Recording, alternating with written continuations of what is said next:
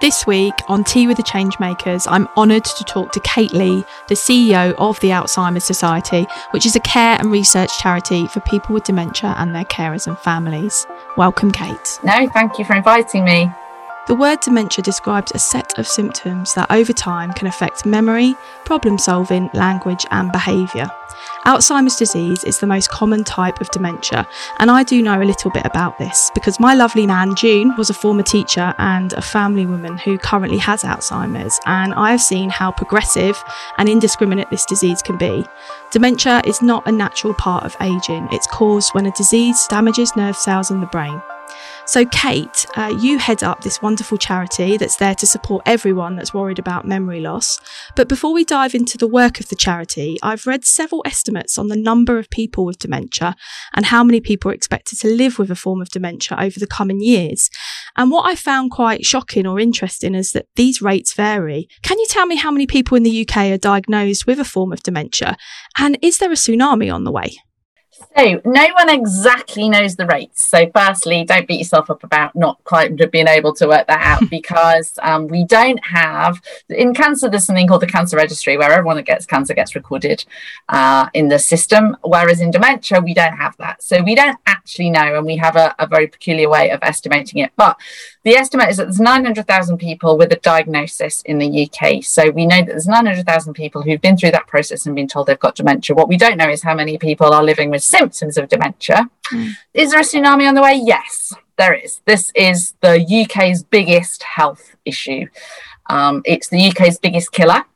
It's the 7th biggest killer in the world, and it is the only one of the top 10 killer diseases in the world that has no treatment and no disease-modifying cure. So there is nothing that can, at the moment, either treat or slow down or modify or cure any of the diseases that create dementia.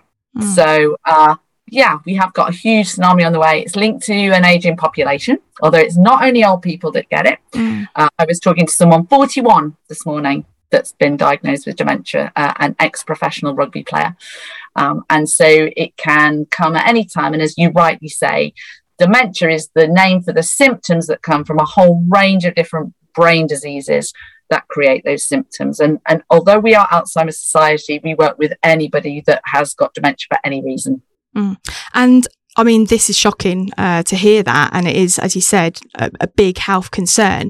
What are you or the Alzheimer's Society doing to raise awareness and to make any changes in this direction so that it doesn't become such a tsunami, I guess? So there's loads and loads of things going on, of course, and it won't surprise you that in order to find the kind of golden cure for dementia, you can see now why that's quite hard because dementia itself isn't curable. You've got to cure the brain diseases that create it. So obviously we're very keen to support finding a cure for Alzheimer's disease because it's the most common reason that people get dementia symptoms. What we're doing at Alzheimer's Society, we've got a new strategy, and over the next 5 years, we are really working hard on everything to do with diagnosing Alzheimer's. So the first thing is that we know people are really confused about the symptoms of dementia. And we know from some research we did back in May that a lot of people, about 60% of people in the UK, think that losing your memory is an inevitable part of getting old. So when loved ones have started to lose their memory, they haven't been to the doctors and got that kind of assessment and referral really early on. And they'd left it on average about 2 years before they do that and think, actually, this is more than just losing their memory. You know, mum's putting tea bags straight into the kettle and making a cup of tea in a mug she's already put coffee granules in, which is what my own mum did. And at that point, start to think there's something way more going on than memory loss. So even something like memory loss isn't getting old, it's getting ill. Alzheimer's Society has been doing a huge amount of myth busting around this. We need people to come forward and get a diagnosis as early as possible, because although there's no treatment, we can help people plan for the future. We can help them understand what's going to happen, and we can help them essentially and crucially do that while they're still well, which is in those early years. If people leave it 2 years ignoring signs and symptoms, that's 2 years when we could have been helping them think through what might happen in future and getting them ready for that so that they really cope well once they get into those later stages which are really difficult. Because it can be quite progressive, can't it? So you could go for a few years where you've got some, minor symptoms, but then it could just speed up rapidly. I saw that with my own nan, and it was quite, I was really taken aback at how progressive it really was. Yeah, different brain diseases progress in different ways, which is why, again, that diagnosis is really important. So you need to know that you've got Alzheimer's, for example, which can have a slower and steadier deterioration. All dementia is sadly terminal. It never gets any better. It is something that people with it will eventually die from, but that can be over very different periods of time. Something like vascular dementia, which is almost like, the way I always think about it is, it's like heart disease, like we know about furring up of arteries, etc. Vascular dementia is a bit similar, but going on in the brain. And vascular dementia, exactly like you said, can happen with your nan, can be really steady for a long time, no changes, and then bang, something happens, a really big step change in ability to cope. And we've seen a lot of that, sadly, over the pandemic, over lockdown. We saw a lot of people who were keeping active, keeping up exercise, keeping their memory, keeping up with lots of thinking, memory exercises. Lots of those people over lockdown, no communication, not talking regularly, not stretching the brain, not getting out, not following routines, taking those big step changes. So different brain diseases progress dementia in different ways, which again is why that getting that diagnosis early is absolutely vital. So I read actually that diagnosis rates have plummeted to a 5-year low, so averaging around 61%. It's thought that thousands of people are living with undiagnosed dementia. Why do you think this is the case? Why are we at a 5-year low? So it's all to do with the pandemic. It's the same as cancer diagnosis rates. It's to do with the fact that people didn't come forward over the pandemic, that the memory assessment clinics where you get that diagnosis of Alzheimer's. So your GP might tell you, you've got symptoms of dementia, but you nearly need that referral to a memory assessment clinic where they'll give you that brain scan and tell you what is causing your dementia, and therefore how might we look at helping you and supporting you better. That just wasn't happening. Those memory assessment clinics were often not working. Bearing in mind, most people are over the age of 65, so a very vulnerable population anyway, who were kind of staying in. And also, unfortunately, a huge number of deaths. 1 in 4 people that died of COVID-19 during the first 2 years of the pandemic had dementia. So we also know that just a really incredibly difficult time. So we have challenged government. We reckon there's about 35,000 people in the UK with dementia symptoms that know something's wrong, that haven't been able to get that diagnosis yet. And we want to get those diagnosis rates back up to about 70%. We'd like to see it way higher than that in the coming years. But for now, we really need to get that diagnosis rate up, and it needs to be accurate and it needs to be timely. And just one really, not a silly example, an important example of why this is really key. As we start to develop disease-modifying drugs, which Alzheimer's Society is investing in all sorts of treatments and disease-modifying drugs in research that would help people once those symptoms start. So say something that could slow your symptoms down. It's no good getting them into people too late in their dementia diagnosis. You want people to feel really confident about coming forward as soon as they think something's wrong, so that when those drugs come online, they'll be getting them early and they'll be slowing those symptoms down from a really early stage. And people don't come forward for a diagnosis for all sorts of strange reasons.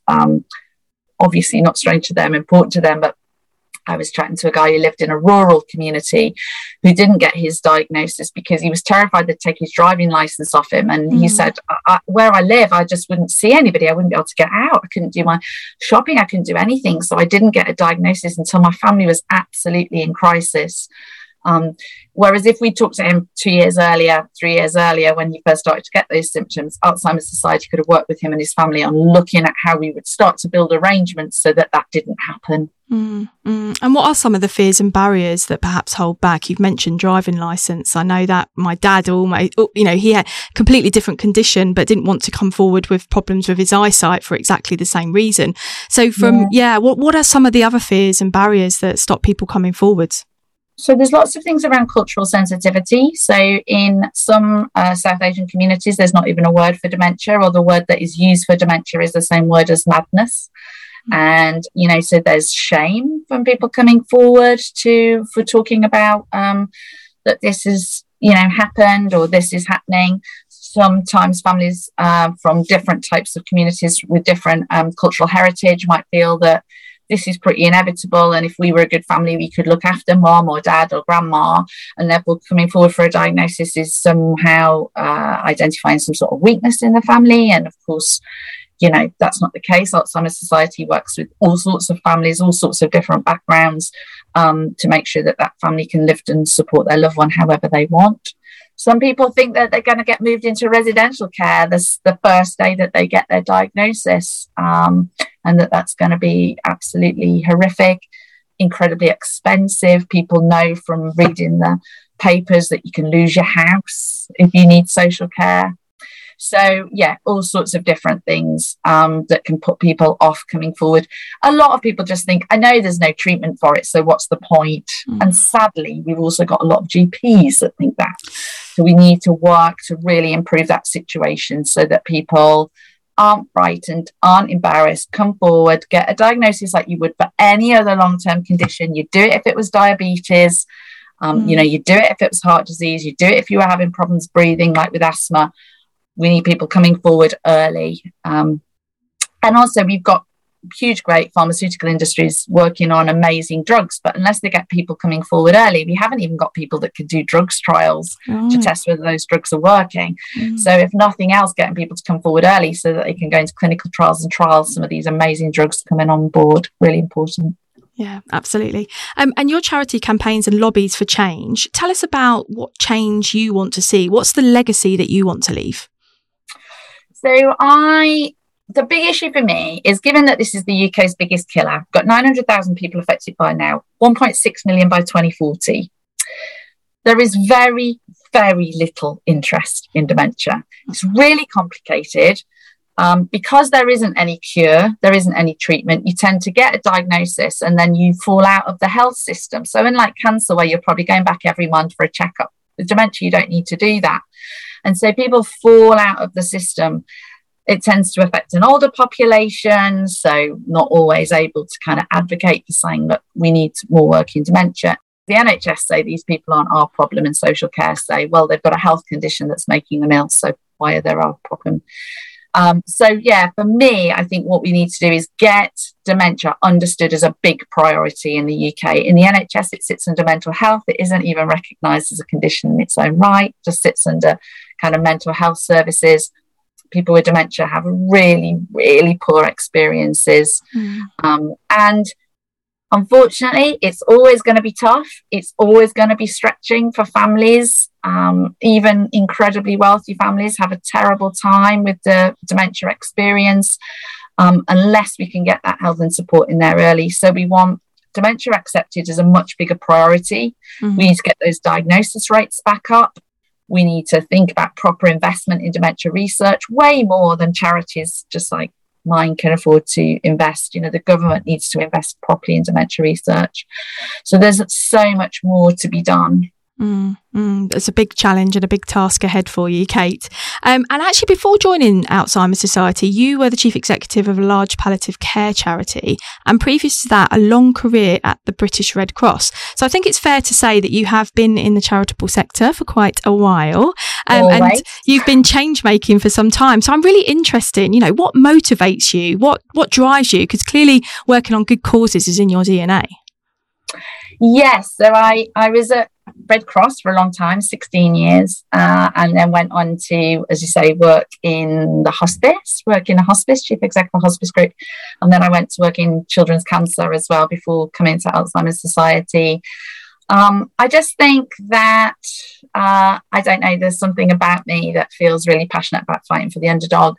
I think for me, I truly believe, I absolutely believe in civil society. I think people who donate £5 a month to help a cause are the most incredible and amazing people ever. And I think they often don't realise just what they achieve just by making that small contribution. I just think those people we talk lots about, multi-billion pound donors, but actually people care deeply in this country and show in so many ways how much they care. And then we've got so many people struggling, and it doesn't need to be that way. I think we could have a kinder and more compassionate society. there's so much more that can be done to help people living with dementia, children with cancer, which is where I worked previously, giving people a good death.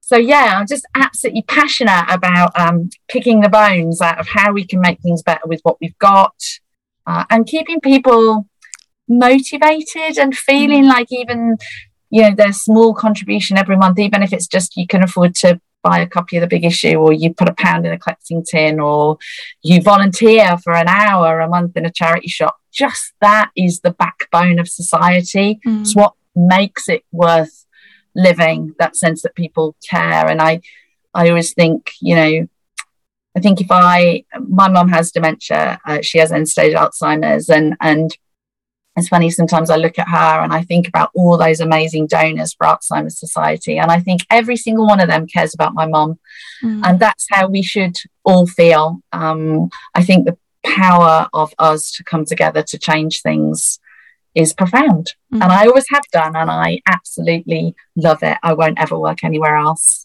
And the passion is just oozing out of you, which is fantastic. And you've talked about there not being a cure, and it's very much a disease that we have to live with. But I understand that you are investing heavily in research and development, especially in helping people to live better with dementia.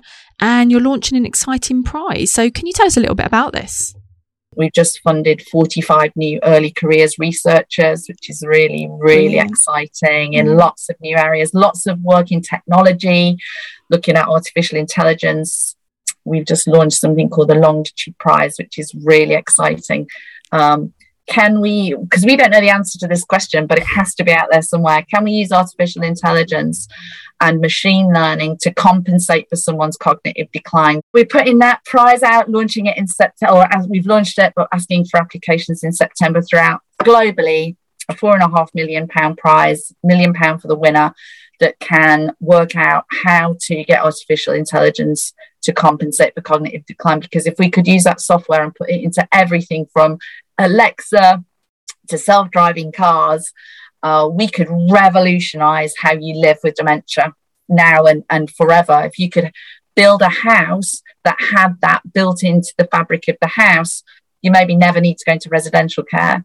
So it's just the things we can do in future are amazingly exciting. So Alzheimer's Society is not sitting pretty. We have had very good support the last 2 years, but we're really ploughing it into some big projects to bring hope for the future. So exciting. And thinking about technology and being innovative, and how you can support in the future and using technology, this sounds really, really exciting. And little things as well. So one of my favorite things at the moment is we've supported someone who's designed some socks, and people with dementia wear the socks. The socks are able to measure things like hydration levels, and whether someone's got raised blood pressure, and whether they've had a fall.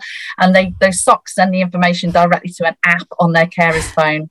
So the socks. Who would have thought? Yeah, who would have thought a pair of socks? Get your dementia socks on, and your carer can go off to work. Wow. We've just funded some support of a fire alarm that if it goes off, it immediately texts and phones the carer, so that the carer would know that the smoke alarm was going off with their person with dementia, and can phone the person with dementia and talk them through what they need to do. So, even little things, these aren't all amazing, huge things. They're just amazing. And they make dementia really, it is tough. It's always going to be really tough, but we need to make it doable.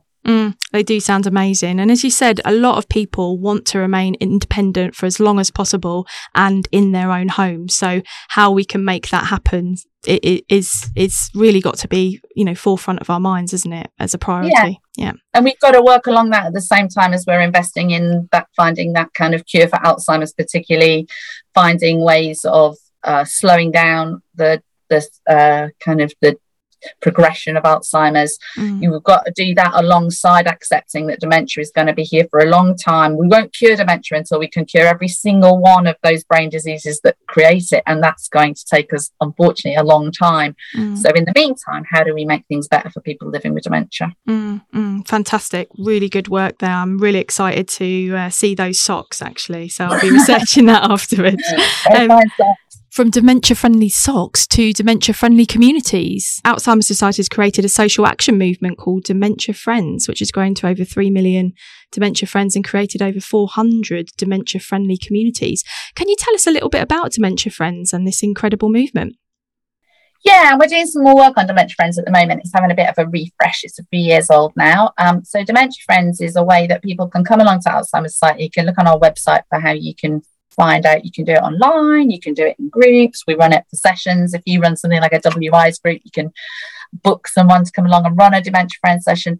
And it's a relatively short session that just tells you the needs to know about dementia. So we don't go into too much complicated brain medicine, but we do tell you about what to expect, why it happens, how you can avoid dementia, because dementia is avoidable. All the same things as how you look after your heart, good exercise, eating well, all those things we know keep the brain in good, healthy condition. So if it's good for the heart, it's good for the head.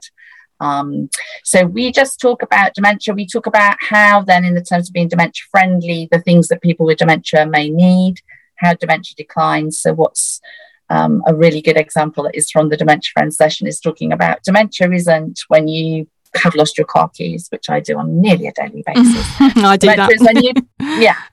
Dementia is when you pick up your car keys and think, what do these do? Like, I'm not sure I've seen these before. So just talking through people about what signs and symptoms are and what they really are. And just how you can help. And then we talk about lots of ways that people can also know about Alzheimer's Society services, so that if you meet someone in your town or village or your block of flats that you think has got dementia, you can say, hey, you should phone these people. They've got a helpline and they're amazing on getting you sorted out. You can help with our campaigning work. So we have we have a huge campaigning agenda and a register of people who help us lobby government when we're trying to make a big change. Who absolutely were profoundly brilliant when we managed to get social care change last year. People can donate their stories about dementia, which we love. We use them for everything from fundraising to on Talking Point to help other people kind of connect and understand their own journey. So there's so many ways people can get involved. Obviously, volunteering, people can donate. So Dementia Friends, just a great big way of finding out all about dementia. And then our dementia friendly communities work is where we've got communities of people who for themselves decide to do lots of work on making their community more friendly. And that might be from thinking about the layout of shops to how things are signposted to a really good one that I heard last week was that there's been a change of bus stop in a relatively small village, and the parish council phoned our helpline to say, how do we make sure that people with dementia that use this bus stop know that we've moved the bus stop? What would be best practice around that? How do we do that? So we've been just doing some great work with this little parish council from this relatively small town that only has a bus once a week, and they're really panicked that people won't know to get off the bus and on the bus in the same place. So we've just been doing some work with them about best practice on that. So you name it, we can do it. And is it great that a small parish council is thinking about that? Because that's the starting point, isn't it? It's not just doing it, making that change and then thinking, oh God, what do I do? They are starting to think about this, hopefully before they change the bus stop or before they make those decisions. They're thinking about people with dementia. Do you have any guidance on your website for people who might be running businesses, organisations, public facing, that can have a look and find out what they could be doing to improve things in their environment? Yeah. Loads and loads of information. We've got specialist guides for different types of industries. So there's guides for travel industries, there's guides for banking, there's guides for retail. You name it. There's lots of information on there for all sorts of different industries. Some are really simple things. I mean, quite a famous one, don't have black doormats, because some people with certain types of dementia perceive that as being a hole. Wow. And will be very frightened to come in. And mirrored lifts is the other one, where sometimes when the lift doors open and you look in and you can see lots of people, you can't work out it's a mirror, so you don't get in the lift. You think the lift's full. Right.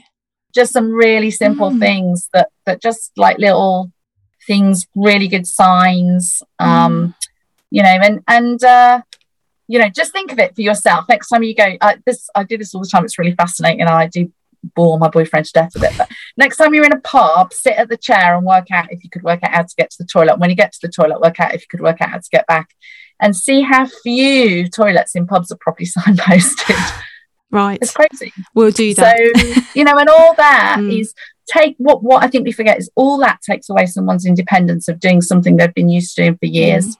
So if you loved going to your local for a beer, and that's the thing you've done every single Friday night, and suddenly now your local starting to become quite a strange place. And, what happens is, sadly, lots of people stop going and become very isolated.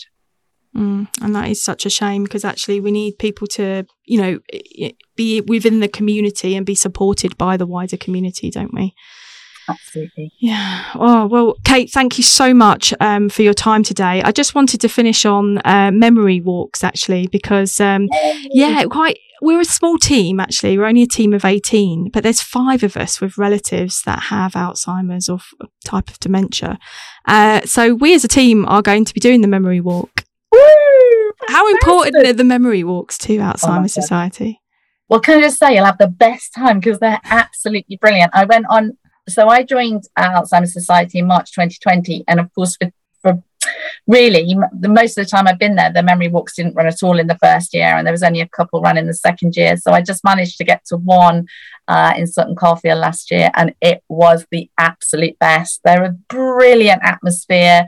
Everybody's walking for somebody. Everybody's got shared experience. So yeah, absolutely fantastic. Really important to us. A huge source of fundraising for Alzheimer's Society, actually. And a lot of our local service delivery is delivered on the back of the income from memory walks. So they're just the best fun.